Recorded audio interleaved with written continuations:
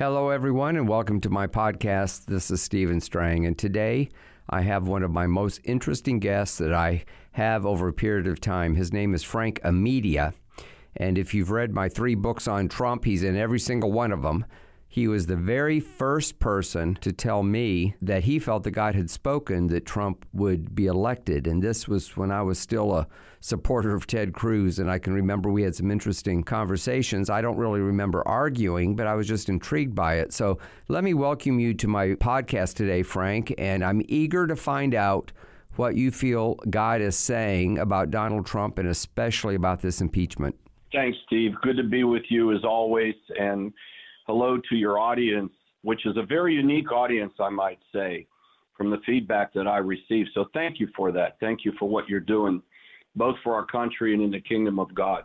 Well, let's talk about the impeachment. Of course, these podcasts will be online for a long, long time, but we're actually recording it a day or two before the Senate votes to acquit Donald Trump. Of course, we know he will be acquitted. And what I tell people, Frank, when I talk about my book or when I do media myself is try to bring the spiritual perspective to what's going on. And of course, I know you do the same thing too. My approach is more as a journalist because, of course, that's my training and my interest. But to find sources like you to interview and sort of tell us what God is saying.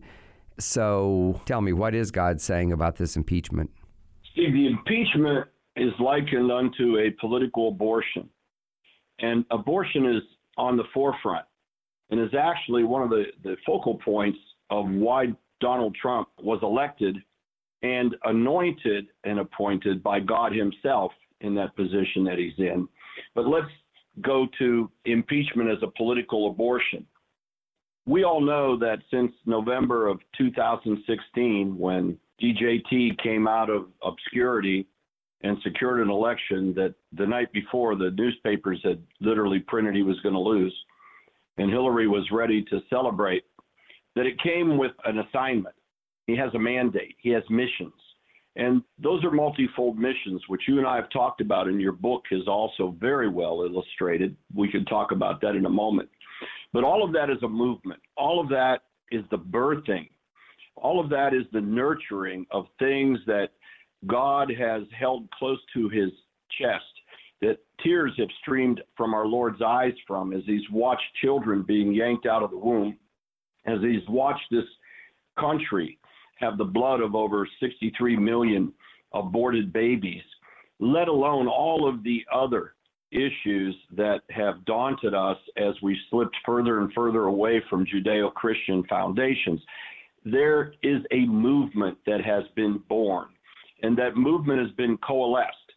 And now we've seen courage come back in to faith leaders, pastors, churches, ministries, some now starting to become emboldened and speak from their pulpits, whereas before they were intimidated in fear of losing their 501(c)(3) status, in fear of the penalty of the Johnson Act, in fear of losing members because of being politically divided and shifted.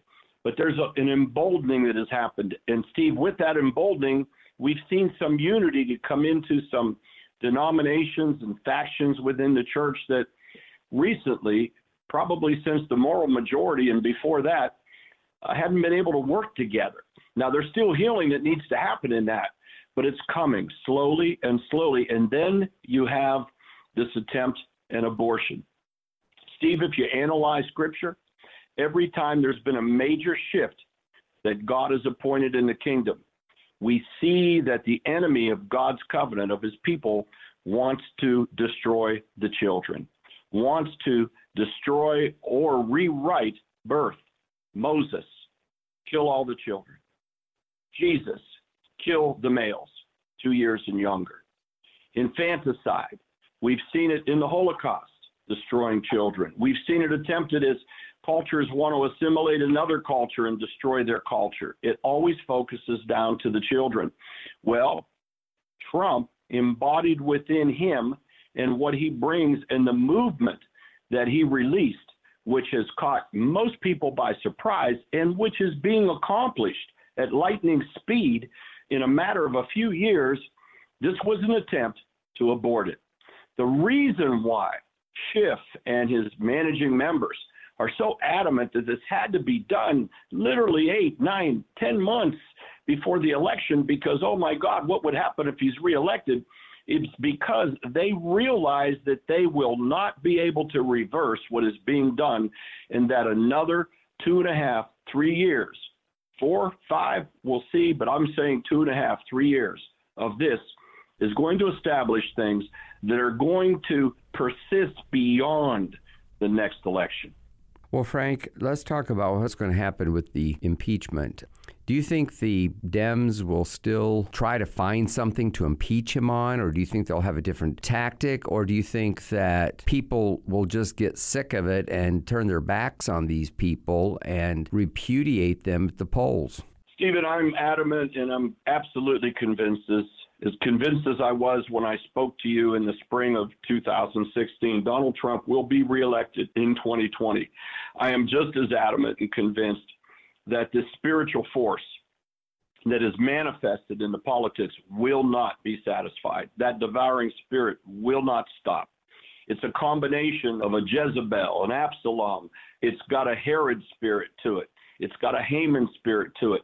It's a vicious, vulturous system that will not stop. And unfortunately, as much as people say it's conspiracy theory, you'd have to be blind not to say there's something afoul in the deep state. And it keeps coming out. This witness, this whistleblower, it's going to all come out. This person has ties that go back to 2017. We all know who his name is anymore, but for some reason it's kept in the dark and in obscurity. Well, we know that's a form of witchcraft. As you said, we see the spiritual force behind it. That witchcraft isn't going to resolve itself because they failed. It's going to regroup, regather, come back on. And what we need to be careful about and pray about, and by the way, I believe that it will begin to show its roots and begin to show some of this incestuous dilemma that's going on between the deep state and the enemies of the president, the enemies of the conservative base, the enemies of the church. We'll see that coming out before this next election, but it will gain momentum.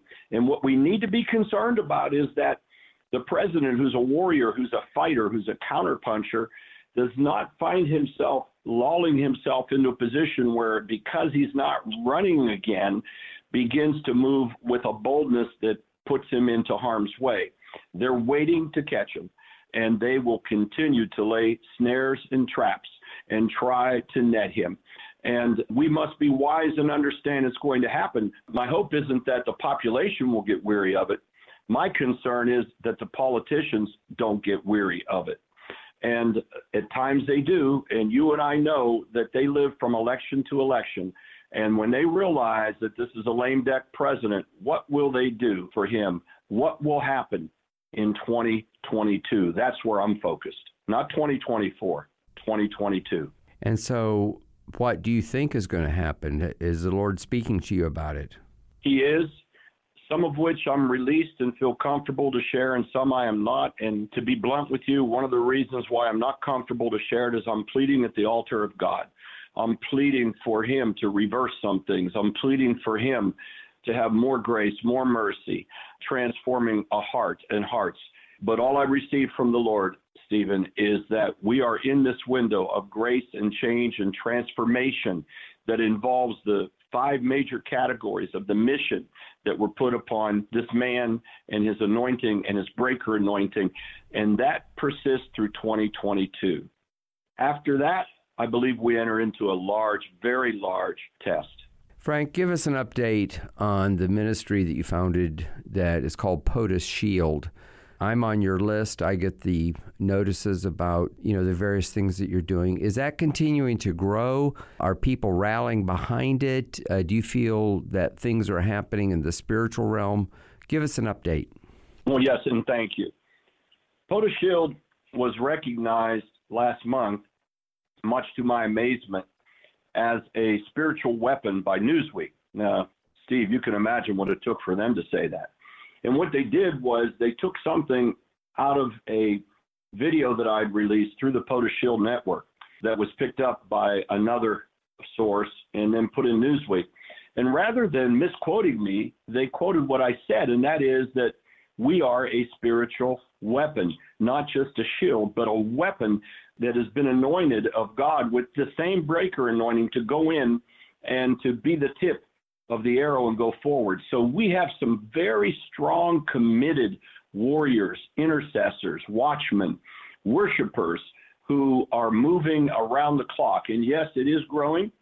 And we are about to have our inaugural gathering in Washington, D.C. on April 15th at the National Press Club. I haven't been able to send you your invitation, but I'm going to give it to you now. And more than invite you, Steve, I would like you to help address it.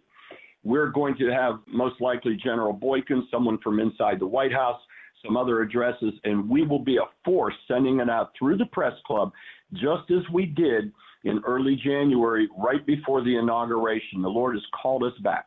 Why April 15th? Well, Steve, you pay your taxes. What happens on April 15th? Well, the taxes are due. It's the tax collector's time. And so we were wondering, why April 15th? Well, it also happens to be a date by which most of the primary elections, the big ones, have been decided. So there's going to be a defining line. Who is surging to become the opponent for this president? What is their platform? What do they represent? Where do they stand with the things that are important in the mission of God? We're going to be a defining sword cutting both ways on April 15th, and we're going to send forth and declare what's going to go, and then ask for momentum all the way up to November 2nd. So, yes, POTUS Shield is a formidable weapon, and Steve, you know this, when something like a general media, like the Newsweek, happens to put it front and center, then you realize you've got attention. Now, we don't do things for attention, and you know that. If anything, we just keep on moving, and we're not promoting at all. However, when they print a spiritual weapon, then it's just affirming to us that we are making the headways we need to make, and we must make it. All of us must make it together. And, you know, Steve, you didn't ask me to do this, but I have read all three of your books. You and I have talked and prayed about them as they went. I think your book is perfect timing. I would advise anybody who can to get their hands on it, because you give clarity. You give clarity that goes back way before Trump emerged, who he is, how he's been in office, and what we could look towards and what we could expect for some reason, which isn't going to happen if he wasn't there, but the forces that have been repelled. So I highly admire you for it. I'm glad you got it out on time. And for people who don't know how much work it is, I know it took months of your life and your staff and your people. Thank you for that.